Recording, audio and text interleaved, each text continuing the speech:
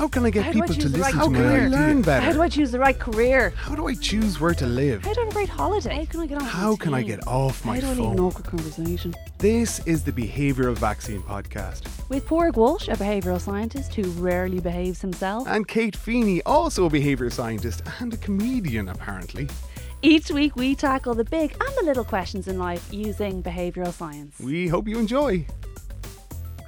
So for our HPM Plus content, what we have is invited back one of our favourite guests from the Behavioural Vaccine episode so far. So we didn't, Kate wasn't really allowed to come onto this podcast. I suppose the last time we had Mark James on with us, Kate was starry-eyed and enthralled by Mark and was, I suppose, really hijacking the whole conversation. Kate won't like that. With her wonderment of Mark's knowledge. So Kate's sitting this one out, but I'm delighted to have Mark back joining us again. Mark, you're welcome back onto the Behavioural Vaccine. Thanks for having me, Warwick. Yeah. So the last time we talked, Mark, you were explaining to us around your model for habit change, and you called it Eco Behavioural Design. Yes, that's right, yeah. So talk me through this entire process again. For those of you that have been listening, you'll have listened to the first two elements that Mark talked about. But for those of you that haven't, we're going to go through the entire process from start to finish. Okay. So Eco Behavioural Design is really a kind of framework or maybe a practice for thinking about the how of behavior change. You know, we're all familiar, or a lot of us are familiar with wanting to change, and we're also familiar with a lot of the struggles of, say, endeavoring upon a particular change and then, meeting the almost inevitable challenges that those kind of efforts present. And Eco Behavioural Design is a means for, I suppose, framing and thinking about that approach to change that gives you a bit of confidence in terms of how you should approach that, and is effectively a set of skills that you acquire through the practice of actually undergoing some sort of effort to change that allow you thereafter to make change a bit more easily. So I can go through there's a couple of phases in that, or do you want to jump in? Or yeah, no. The floor is yours, Mr. James. Mark, you described it so well in these 4 different phases, and naturally enough, Kate was enthralled. I was enthralled, but I tried to play it cool when we were listening to you the last time. But really what you were talking about is the fundamentals of habit change and how that, the different stages and the way that you look at it. And I liked your analogies around this, and I liked the framework that you had adopted. So off you go. Right. So I'll start with a bit of the kind of philosophical frame just to give a sense of that without getting too technical. But this whole approach emerges from a particular, say, frame or position within a cognitive scientific perspective that wants to acknowledge, say, behavior as a kind of relational, say, a feature of a relationship between a body and an environment, right? So it wants to move away from the idea of the individual person as this atomistic, individuated, perfectly separate thing, and see it as see the person as something always embedded in an environment, always situated, always in relationship to, say, the things that exist therein. No man is an island. No man is an island, exactly. And to see behavior as a means by which, say, the person or the embodied subject regulates their relationship with their environment, right? So it's always this relational understanding. And that means that we move away from the idea of motivation or discipline or will, right? We often think, well, why haven't I changed, or why can't I make this change? And we reflect, and, our kind of, say, introspective reflection seems to suggest something about, well, you just didn't try hard enough, or that kind of thing. And the kind of implication here will be that actually those introspective, say, reflections aren't a very good indicator of actually the kind of whole set of processes that are actually involved, right? That's just a kind of... You're talking about the Tony Robbins approach to this, that if you find yourself on bad times, you have you haven't tried hard enough, or you Right. always have this. Now maybe I'm wrong. I'm not Tony Robbins' biggest, but that kind of, really strong motivational approach that if you try hard enough, if you really want it, you'll get it. Yeah. Um, Yeah, I think there's something to be said for motivation, right? Or even someone like Tony Robbins, right? I often think the likes of that as a kind of an acute perturbation, right? It's like somebody can up so much just by their words and by their, say, presentation or whatever, by the things that they're saying, that it can be for some people enough to, say, engender a change. It can be, say, something that's sufficient enough of an impact on the system that it kind of pushes you over the threshold that you needed to be pushed over to make that change happen. But for most of us, most of the time, we get excited, we hear that stuff, and then it fades out of our memory very, very quickly. And then actually we feel worse, right? Because now we have a sense of, well, I should have changed. I obviously didn't want it enough. And then you start to feel guilty, or you lose hope, or, some other thing creeps in the back of that. Whereas the eco behavioral design approach, you're starting to move away from the idea of you as the only thing that's important here, and start to see you're embedding in a particular environment and your behavior as a reflection of that, right? And that, I think, can help, and it's certainly my experience and some of the people I've worked with, can help say dissipate some of those feelings of guilt or shame or the lack of hope that often accompanies a kind of failure of sort, right? You go about setting your resolutions don't come to pass, and then you have this, deepening of this identity as you as somebody who's not capable of making the changes that you would like to make. Right, so you end up in this weird space of, okay, I know I want to make a change, I can't make it, and you kind of get hopeless and maybe start to maybe get a bit despondent about the possibility of changing at all. Whereas the Eco Behavioral Design's perspective says we're always changing, right? We're always changing. How can we harness that, say, that fact that we're always changing, and start to move things in a particular direction for, I suppose, for ends that we desire? So yeah, I mentioned that we emphasize relationality, and by emphasizing that, we can dissipate some of that guilt and shame and so on.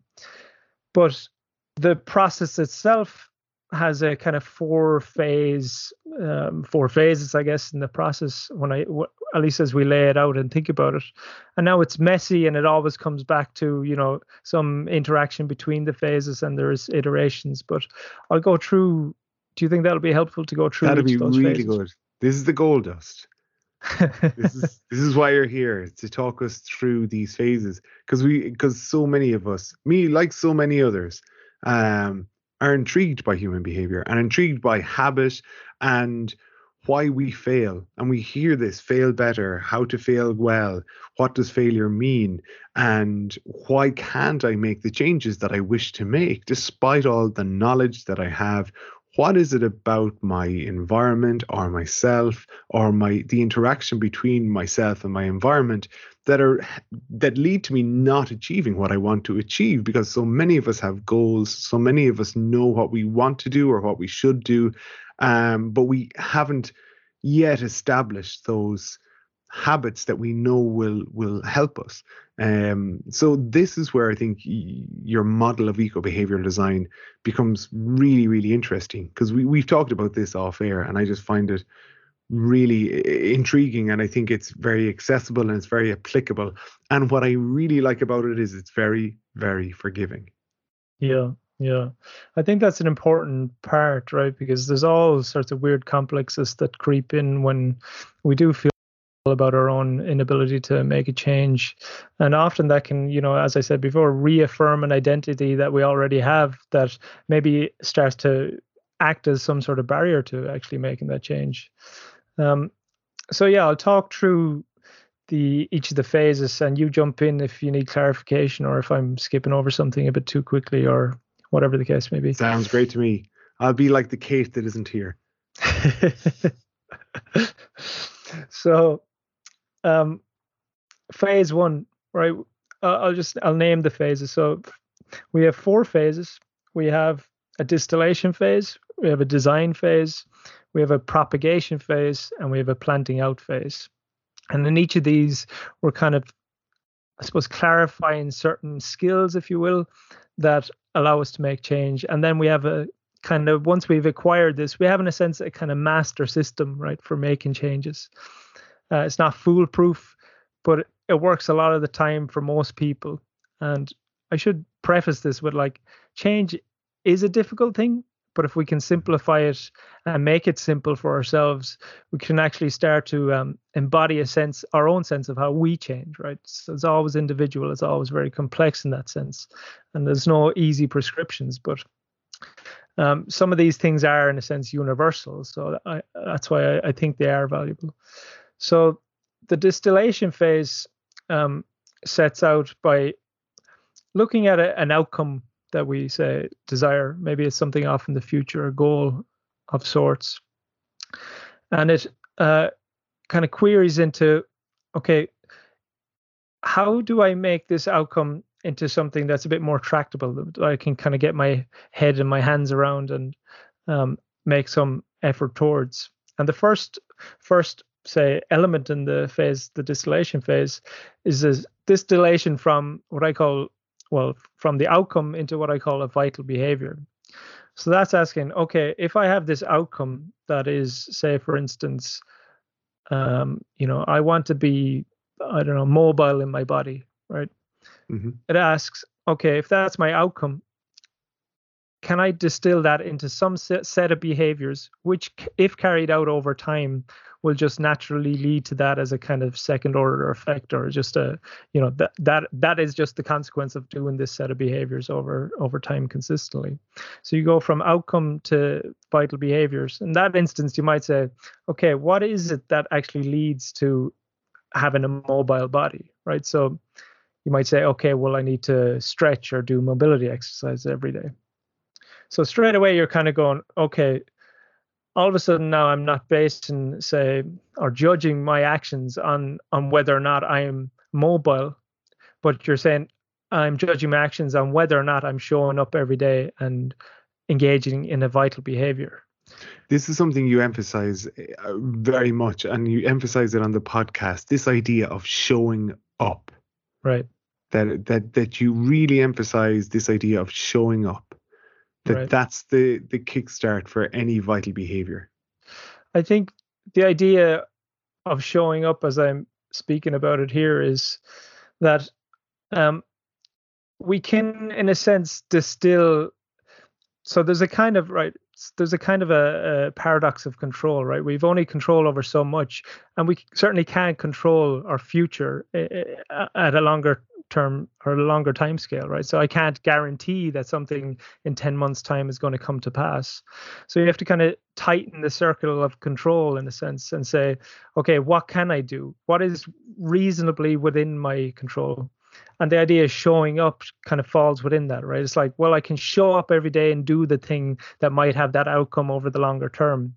And, there's some reasonable, say, evidence, because people have done this in the past, to suggest that if I do that thing every day, that'll lead to a certain outcome. So that's the first phase of distillation, right? You go from outcome to vital behavior.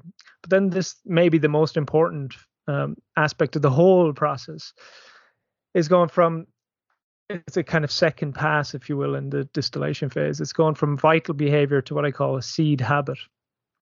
And a seed habit is effectively a distillation of the vital behavior, right? If I just show up every day and start smashing out my mobility routine, which, I've decided is, it's going to take me 40 minutes a day. And if I do that 40 minutes every day for a year, I'll have the mobility I want to have. Committing to that, as we all know, right, is painful, is hard, and it's by and large something we don't do. And we don't do it because it works. I mean, there's a whole philosophical background for why it works against, right, our efforts to change, but we don't need to understand that. But what we can understand is, say, the inverse of that. What actually does work? What allows us to change? So I talk about a seed habit. And the idea with a seed habit is that you want to make the vital behavior or some version of that behavior as small as possible, tiny. I said last time, embarrassingly small. I've used that term 4 or 5 times in my work since you said it. Yeah. Yeah, and not just in work, in everyday conversation. I absolutely love it. I love the term make your seed habit embarrassingly small. That has such resonance there. It gives you it's so permissive, I think, that it gives you the permission to make the seed habit embarrassingly small. And you said that it shouldn't feel like there is any change happening at all at the start. It should be something that's still comfortable for you. Yeah, and I think this is key, right? I mean, ultimately, what I will suggest is that these small changes lead to larger kind of changes in our identity, right? So the habit feeds into and constructs and helps construct a different identity, but that happens over time. But we don't even notice that, right? We don't have to work into that. What we do is show up every day with our seed habit, right? So in the case of the mobility, that might be something, I mean, like I said, embarrassingly small. It might be literally, okay, I'm going to show up for the first couple of weeks and all I'm going to do is a 10-second squat, right? And, you're kind of going, is that going to do anything, right? And, my answer there is it's not going to do anything with respect to your mobility. And that's not what we're concerned about, right, at this phase. It's going to do a lot for your ability to commit to a new route, a new behavior, and it's going to do a lot for your ability to change, right? Because your outcome is no longer mobility as such. Your outcome is the shorter term outcome. Am I showing up every day and committing to this vital behavior? So when that's your outcome, you're getting a very different sort of feedback. If the feedback is, am I getting more mobile? I mean, even if you're showing up every day for 40 minutes and doing your hardcore practice, you might still not be getting very close to your outcome of being more mobile. You're not going to notice it at the start. You're not going to be able to reinforce yourself by saying, yeah, I'm getting closer and closer to my outcome. If it's 1/365th of that outcome, you're not going to notice it, because one day out of a full year or 7 days is 1/52th of that. I don't know what's the word. What's it? 1/52th, 50 seconds, maybe. Yeah. But it's a very, very small percentage of what your outcome is. But if you're trying to find ways to reinforce yourself, to reward yourself for just showing up, you're starting to build that behavior momentum already. Yes. And that is in a sense the kind of vital ingredient, right? That starts to feed back in, because once you start to see yourself as able to make change, right, that becomes part of a larger identity. And that starts to inform and give you confidence and suggest, oh, well, if I can make this small change and I can make it consistently and I can commit to it, well, then maybe I can build upon that, right? And you've already got a little tool there for saying, okay, well, I know something now. I know that when I engage a behavior change, if I make it small, it's going to be easier. Now, there are exceptions to this, right? Maybe if you join a group, already do something and you want to participate in that, it can be different. Or maybe you just are the kind of person, right, who needs a big thing to commit to and are really good at chasing that down. And if that is the case, by all means, go ahead. You probably don't need my advice at all. But most of us, most of the time, aren't those people. And we still want to make these kind of changes. And, these changes can accumulate.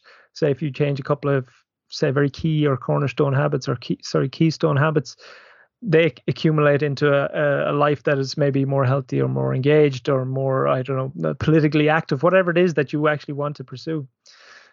So that's in a sense the kind of basics of phase one.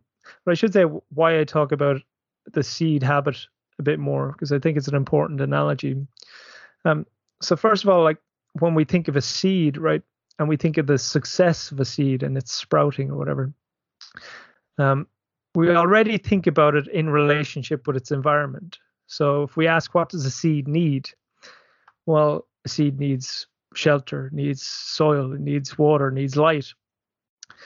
When we think about ourselves and our habits in these terms, we're already acknowledging, okay, it's not just will, it's not just me and my motivation, it's not just, the psyching myself up to do this. It's saying, okay, what are the conditions within which this seed habit can take root and thereafter grow? And having that in mind is also valuable, because it's, as you said, it's a bit permissive, right? It's suggesting that it's not all shame, right? If the seed doesn't plant, we don't think, oh, there's something wrong with that seed, right? We think, oh, we didn't give it enough water, or we didn't give it enough light, right? We already have these understandings intuitively, right? So that's that whole gardening phenomenon and phase that everyone went through at the start of lockdown kind of bypassed me, but I'll take your word on it that the seed needs, I know from science, from biology, it needs water, light, good soil and good temperature. And I think what you're saying is that we're just the seedling here.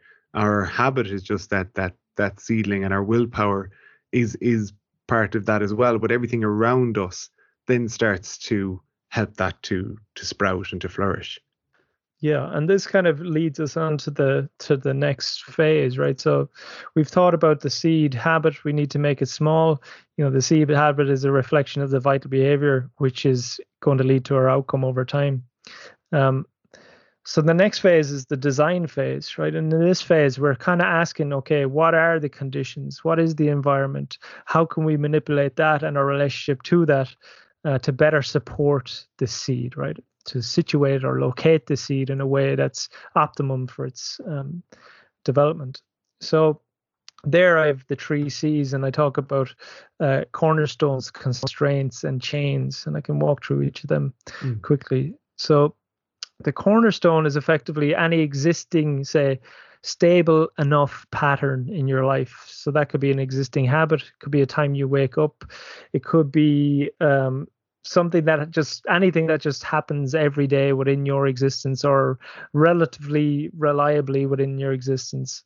So, I mean, classic one might just be, say, you get out of bed every day, right? So you can think about using these cornerstones as not just prompts, insofar as they're going to remind you that you need to do something, but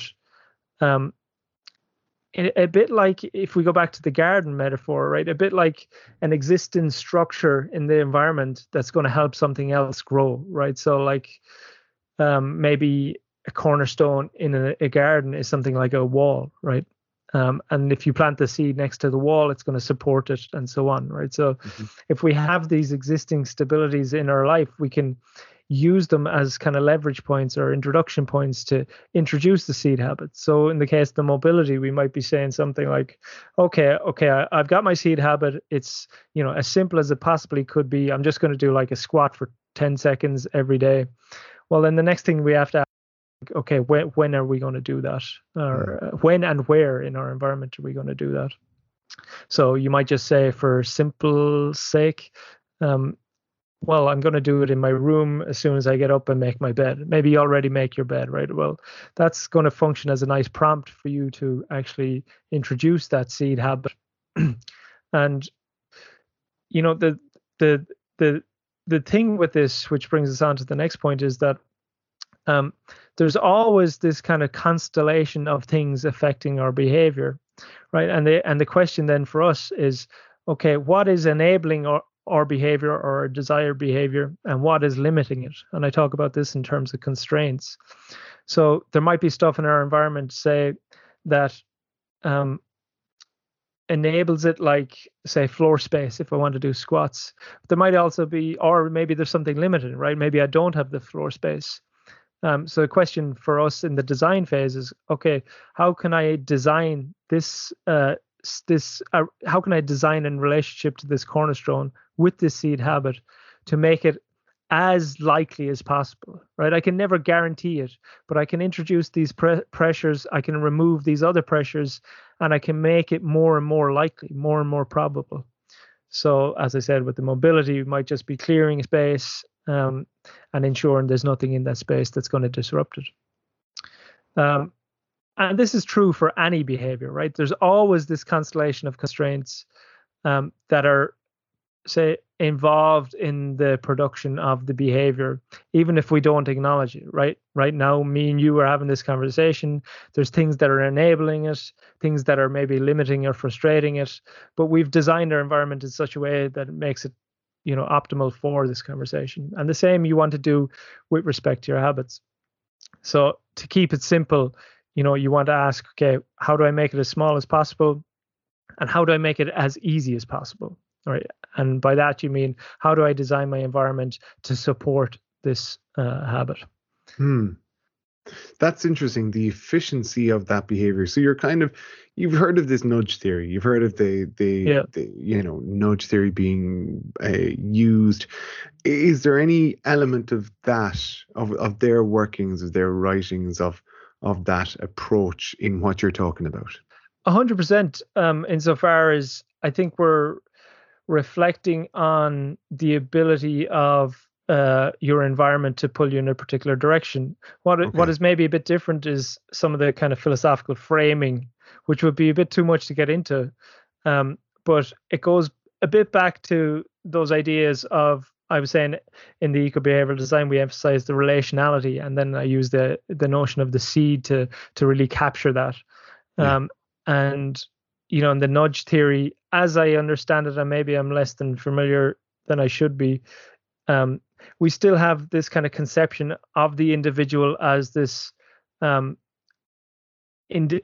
kind of atomistic agent, right, separated from the world. And even though, I suppose, primary to that understanding coming from behavioral economics, and that is this recognition that we're not rational. And that's important, right? Because, it's important to see that, okay, we are capable of a certain amount of rationality, but we're always embedded in this rich kind of ecology of meaning and relationships that's sub-rational or post-rational or something, right? Chaotic, yeah. Exactly, yeah. I just wanted to clarify, because what you're talking about is setting up our environment in a way that we are prompted towards those more to set up an environment where the choices we want to make are more efficient and easier to do than those that we don't want to do. And we're removing those constraints or those barriers or those limitations to us doing it, while at the same time having those cornerstones that are going to support us to do it. And it's really, it's almost like pre-contemplation when you're talking about change, that you are saying, okay, I'm pre-contemplation, and now I'm getting towards the contemplation stage. So I'm going to think about this. I'm going to think about the habit. I'm going to think not just about how much I need to force myself into this and to achieve it as quickly as possible, but actually go the opposite and say, I'm going to set up my environment for sustainability of this habit, and I'm going to give myself permission to ground myself into it, to make sure that those environmental constraints are removed and those supports are present. And then I'm going to give myself permission to start off slow, almost embarrassingly slow as we get into it. So the three C's are the cornerstone habit, the constraints, and you mentioned the third one there. Yeah, the change. So the idea of change is just thinking about the relationship between constraints and cornerstones, right? So we want to, in a sense, say we have a kind of a inconsistent energy dispersed across the week, right? And we want to use points where we have maybe, say if I'm at the weekend and I know I have something hard to do on a Monday, for instance, I can use my energy at the weekend to kind of better support myself come Monday to do that thing, right? So the idea is maybe I have a cornerstone on a Sunday evening where maybe I don't know, finish my weekly cook, and then I can use that and think, okay, what are the constraints that are going to help me on Monday morning? And you use that opportunity to, in a sense, set up your environment for the Monday morning. Yeah. Right. So the idea there is you're just chaining constraints to cornerstones to enable the habit and make it more likely on the Monday morning. Yeah, I've only recently started, well, in the last 2 months, consistently cycling to work, and it's a 20 kilometer cycle over, it's a 20 back. But I find that Sunday evening for about an hour, there is literally what you described there is that point where you're packing your bags, you're making sure your clothes are out, you have enough food there. So because I'll tell you, Monday morning Porrick and Sunday evening Porrick are two completely different creatures. Monday morning Porrick is like, yeah, I'll take the car. That comfortable seat is much more appealing. But where you have those prompts set up, where you have that chaining and those constraints removed, and you have those cornerstones set up in your environment, it definitely becomes a lot easier. Right. And I mean, the thing is, like I said before, Niels, I think it is worth repeating, right? We can't guarantee behaviors in the future. We can just make them more probable. So the question is always, how do I make it as probable as possible, knowing that I will be in a certain, say, state of mind or frame of mind at that point. Mm-hmm. So yeah, really, you're starting to, like, as you kind of practice this more and more, and I'm sure you're well versed in this, at least as a practice, in terms of like designing your environment to support certain behaviors. You start to relate to your environment very differently, right? You start to see it as, I think you see yourself as a reflection of it a lot more. Mm-hmm. And then you become much more, say, it becomes a bit more sacred in a way, right? It's not just you and this environment, it's you and your environment. And mm-hmm. My whole kind of emphasis for really pushing this eco behavioral design is that I actually think that's really important, right? Because it's important to see you as of your environment, because the more and more we do that, the more and more we see our ecological embedding and become sensitive to things, say, even beyond just our four walls, right? We're also a reflection of our society, our ecology, our environment, writ large. But I think engaging that practice is almost the first step in starting to identify with those broader and broader sets of conditions. Okay. But I'm getting a bit philosophical here. I'll pull it back into the phases. Go back into what? So what's the next phase that we have, or is that this phase finished? That's phase 2, right? So we have the cornerstones, the constraints, and the chains, and the next phase, and I think it's also a really important one, is I guess they're all important in a sense, but it's the propagation phase, and this again kind of drawing from the garden metaphor. And it says, okay, once you have your seed habit, once you have your understanding of your cornerstones and your constraints and so on, there's still a certain kind of period of time within which everything needs to be treated in a certain way, right? So I think the analogy of the seed is helpful here again, because, a seed is fragile, right? It suggests a certain care is necessary. And in the phase of propagation, we're a bit like, say, planting the seed in the window box and leaving it on the windowsill. We're not yet planting it outside, right? We don't just go outside. We don't just go out with our, say, lettuce seed and stick it in the garden and hope for the best, right? We have to bring a certain amount of care to it. And we should think about our behavior and its changing very similarly, right? When we're making these changes, at the initial phases, at least, we need to be very sensitive to how we approach that. And the idea of propagation is just this emphasis on fragility, emphasis on being sensitive in this way, emphasis on patience and care, right? And letting the thing unfold in the way that it will unfold if you let it. So what I'll normally advocate is, if you're going about this change that is embarrassingly small and that is, say, now properly located, that you do so in a way that reflects all of this fragility and everything. So you want to, I suppose, go about the change as, I think about it as like, commit to less than you feel capable of, right? So if you think, okay, I feel like I could, okay, I've been doing my 10 squats this week and now I'm ready for 100 squats, right? Okay. You're like, okay, I've made the change. Kind of pull yourself back, right? And say, okay, I feel capable, like I could continue this change with 100 squats. Kind of pull yourself back and say, no, that's not going to be helpful, right? That's not going to help me change. Given your initial burst of enthusiasm, given the way things have been going, don't rely on that as a good indicator of it being successful yet, right? So you want to kind of pull it back a bit and say, okay, I feel capable of this much. I'm going to commit to a lot less, right? And that's going to help that propagation. So if you were doing 5 squats, maybe move to 20 squats, right? But don't go to 50 or don't go to 100 squats. Don't go tiring yourself out. You should still feel very, very capable of it without it actually generating any, say, feelings of resistance or restraint or whatever. And why do we do it at that phase, Mark? Why not go for the 50 or 100? So the idea is that over the longer term, we're trying to change our identity, right? And our identities tend to be highly ingrained around certain patterns in our life. They reflect it. They motivate it. They kind of lead to certain behaviors because we identify with certain things. We're more inclined towards certain behaviors, but also because of our inclination towards certain behaviors, we identify with those things, right? So there's this kind of circularity.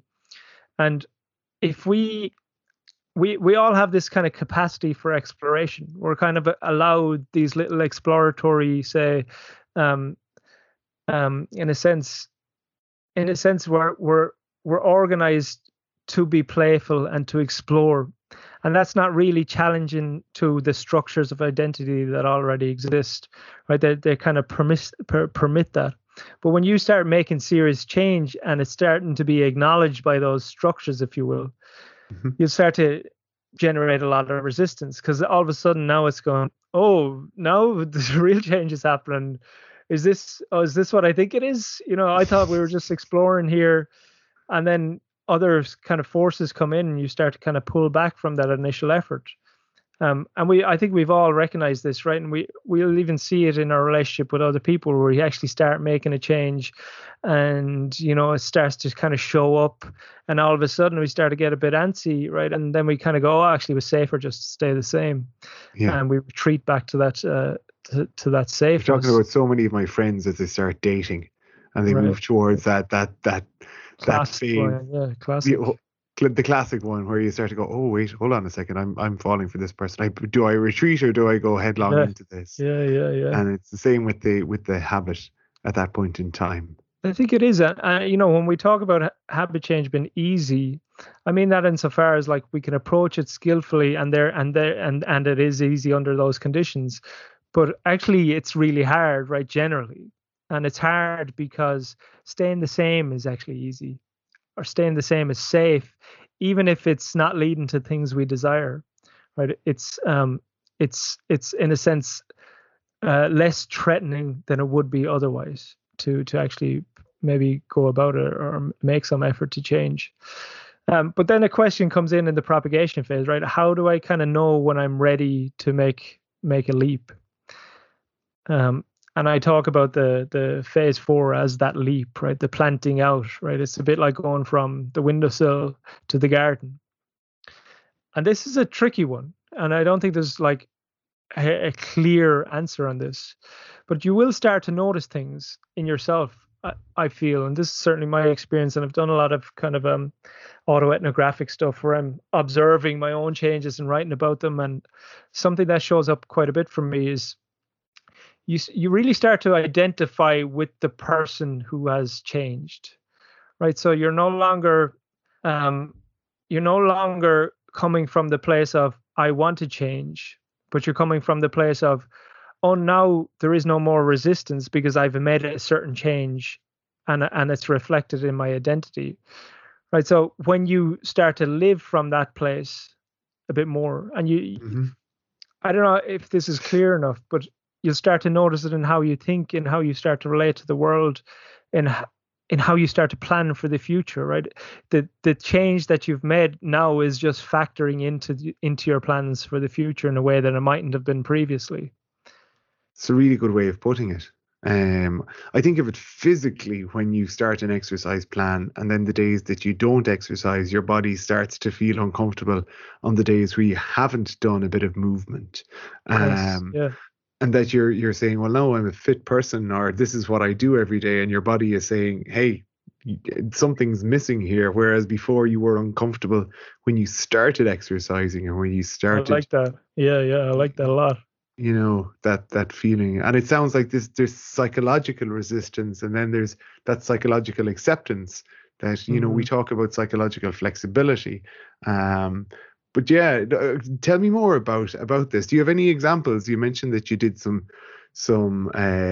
kind of self change. Was there any particular ones that jumped out at you that you felt were a good Yeah. example of Yeah. that? One I did last year, and I was just messing around with it. But it was probably the most substantial one. I gave it a name. It was growing a yogi, right? So I'd for a long time practiced yoga. I practiced yoga probably for 12 or 13 years, but very inconsistently, extremely inconsistently, and um, always felt frustrated by my inconsistency with it. Um, and yeah, I really kind of resolved to going about it in the way that I'm advocating now, and then just paying attention to a lot of the stuff that came up for me there. And that's the thing I noticed most, right? Um it was like these boundaries were coming into being that weren't there previously, right?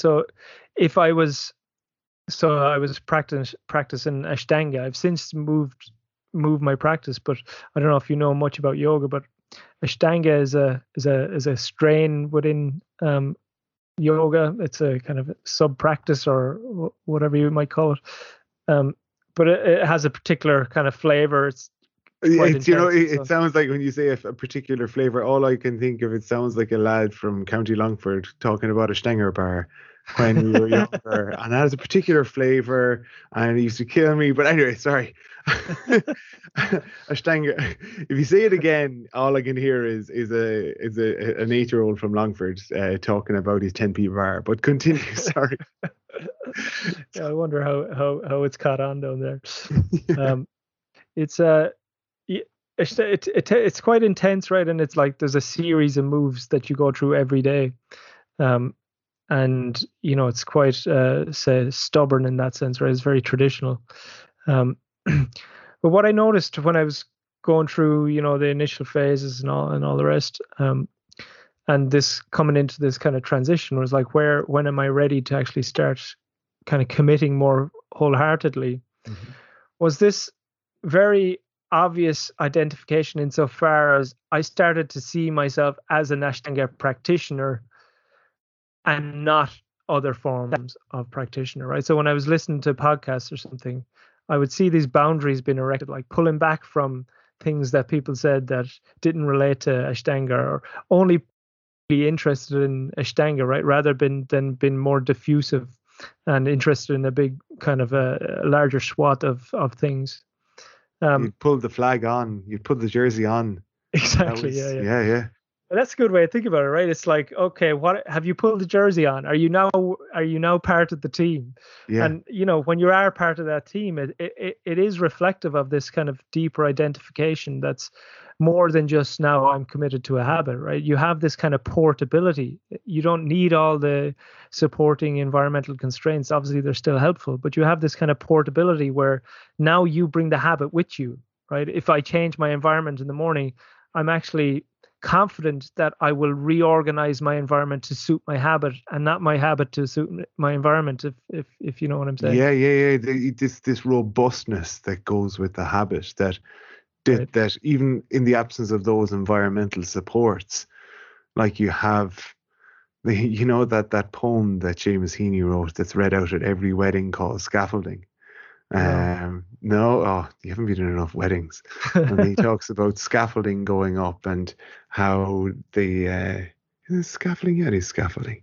And Sounds like how a Heaney poem, right? it is a Heaney poem, and it's about building a relationship, and how it needs to be nurtured and sustained. And behind the scaffolding is something that isn't very attractive, but then when it's removed, you can see that everything is good behind it. Usually at that stage of the wedding, I'm zonked out, but and you know your time is up when scaffolding comes out. But you're saying, I love that.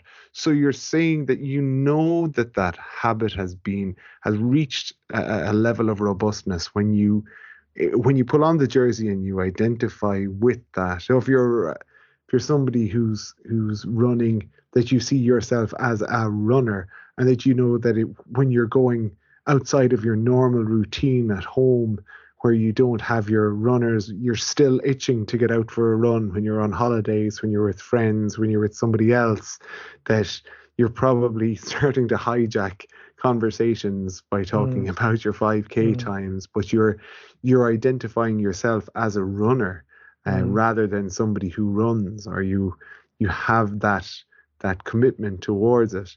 And it's the breaking down of those in the absence of those environmental supports that the habit maintains. That's when you know you're onto a winner.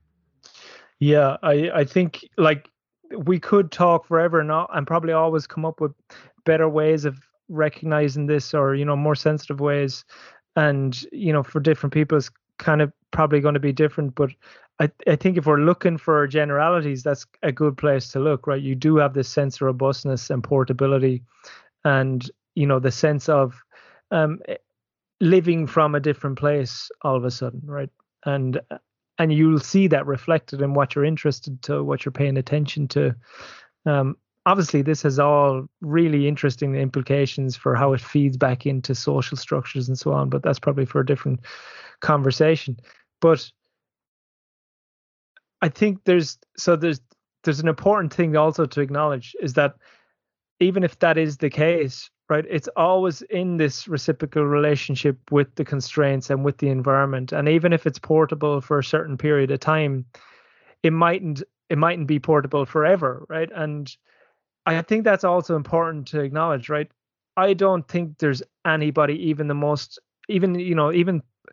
professional athletes who we kind of valorize in these terms, and we say, okay, look, they're so committed to this thing or whatever. I think it's an ongoing thing with them, right? To constantly reorganize their environments to support certain sorts of outcomes and so on. And, we need to be kind of kind to ourselves in those regards. Like if we're doing the thing that we want to be doing and edging in the direction that we want to be edging in over the longer term, falling off the wagon is not a big deal at all, right? And we need to be kind of gentle with ourselves in those terms and always just coming back, right? So I think I have an analogy I came up with a few years ago, and I don't know how, I've never actually tried this on the public. So. This is the time. So, right, imagine we're a boat, right, and we're in this dock, and we have a hull, right, and we're a bit like, say, when we start out and we haven't done all the stuff that we're talking about, and we just go out into the ocean, and the equivalent being we just gone out into our 40 minutes every day mobility exercise. We're a bit like a boat without any ballast, right? There's no water in the hull, and when we get out in the ocean, we get tossed around, we get thrown around, and we can't really see, like, why am I not being successful here? I'm just, I don't have what it takes. We think it's something got to do with us. We think it's something got to do with our skills as a driver, or whatever the case may be, as a captain. But I like to think, imagine like we're this little boat, right? And someday we figure out, oh, we've got a hull and we've got a ballast, and like we start going, oh, if I just kind of like drive around here sail around here in the dock for a little bit and fill up my ballast, getting water into this hull, and then I go out on the ocean.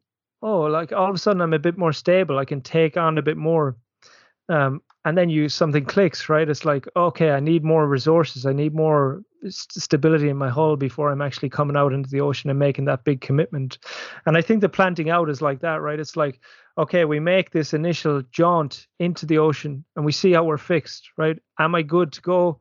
Am I ready for this?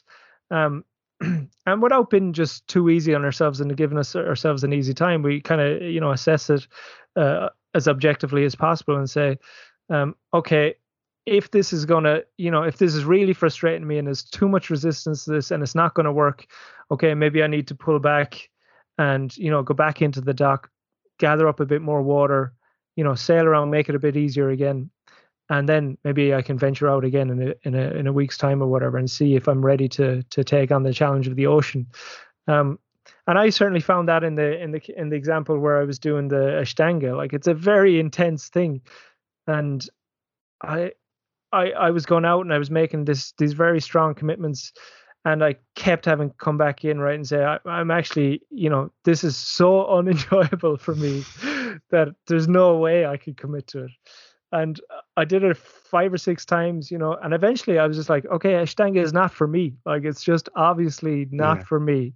But what I have done is maintain my yoga practice, and I still commit to it every day. But what is important is that I've just maintained that practice. I find that, just the routine of doing it and just keeping my body open enough for me and the sports I play and the things that I do is enough for me, right? And what I learned through making that commitment and redesigning and going through the various phases over and over again was where I'm at with yoga and where I'd like to be at with yoga. And it feels like a fundamental change in my identity, where now I have this commitment to this thing, which is maybe not what I envisioned at the start, but it's actually more suited, right? It's better situated in the ecology of things that I do, that it kind of supports them in a way that maybe Ashtanga wasn't or wouldn't have. There's one idea I talk about a bit, and we didn't include it here, but it could well have been, is the idea of native habits or native behaviors. And what's that? So often when you're setting out to make a change, right, you might envision somebody else's having made this change and say to yourself, "Wow, I'd love to do that, right? Or I'd like to commit to that." And that's a really good starting point. If you see somebody else and you kind of resonate with that, and you say, "Oh, I'd love to kind of absorb that," you have this sense of, okay, that is probably a good thing to say, to maybe start thinking about taking on. But a lot of the time people come and say, you should do this, or what would be good for you, this, right? And you don't have any, say, intrinsic desire for it. You don't have any like real strong, say, want within yourself for it. Yeah. But yet you kind of go about trying to make it happen. The idea of a native habit really is a kind of, say, using the garden analogy again, is a kind of parallel with the idea of a native plant, where the conditions are already right for a certain kind of plant to flourish. And when we're thinking about our behaviors, right, a lot of the time we're committing to things that the conditions aren't good for in the first place, and then we're wondering about, okay, why was I not successful in that change, right? Because when I make a change to my mobility, right, or you make the change to your mobility, we might actually be making that change for very different reasons. Like my mobility might reflect something about myself, say feeling, I don't know, insufficient in a certain capacity, and therefore actually the mobility, the change I'm making is more related to, some sort of feeling of insufficiency, whereas your mobility might come from a totally different, or your desire to be more mobile might come from a totally different place or space, right? So the actual things, the conditions within which we're introducing this simple change are never the same. So when we're thinking about behavior change for ourselves, it's just an interesting thing to reflect on, right? Do I actually want this for myself? And if you don't, maybe you can still make it happen, but it's going to be a lot of work. Think about the seed, think about the conditions. What are the conditions here that would allow something to be introduced and make it probably more successful? I love your power of analogy, and I love the power of connecting these things together. The analogy of the boat worked. I will give you that. That's it was really good. I had this image of a boat pulling out, and I could definitely see where you're going from steady waters to more turbulent waters and removing those environmental supports. You would talk, in behavior analysis terms, you would talk about prompt fading and fading out prompts and fading out that scaffolding for a new skill that you might be teaching or for maintaining a habit. So there's real parallels there as well. I really appreciate the Ashtenga story as well, and that personal reflection on it, because for me anyway, I can start to map so much of what you've been talking about to so many of those things that I want to change, or I've often said I'd like to change, but maybe have never activated them in a way that I probably should have. And I think many people listening to this would find that same thing happening for them as well. So look, that was incredible. It was really, really incredible. And I'm sure there's lots of people that have been listening to this that had listened to the first podcast and wanted to hear more from you. And for those of you that haven't heard Mark before, Mark, where can they get in touch with you if they'd like to connect with you? Yes, the easiest place is, well, directly you can email me. So that's ecobehavedesigns@gmail.com, or get in touch on Instagram if you're into that kind of thing. That's Eco Behavioural Designs on Instagram, or Twitter, Mark M. James. I've been off social media the last little while, but I'll probably return to it soon enough. And yeah, I mean, if people are interested in working with me, or people just want to share ideas, or if people just want a bit of advice, I mean, I'm happy to do any of that. Or, just want to, whatever, shoot the shit on behavioral change. Shoot the shit on behavioral change. We'll have you back, no doubt. Hopefully we'll catch you before you jet off to foreign shores whenever this all calms down. But Mark, it's been an absolute pleasure. I know from Kate's perspective, she probably would have 101 different questions to ask you. I'll tell her to email them to you as we go through. It's been such a pleasure, Mark. Thank you so much for joining us on the Behavioural Vaccine again. Thanks, Padriag. My pleasure. My pleasure.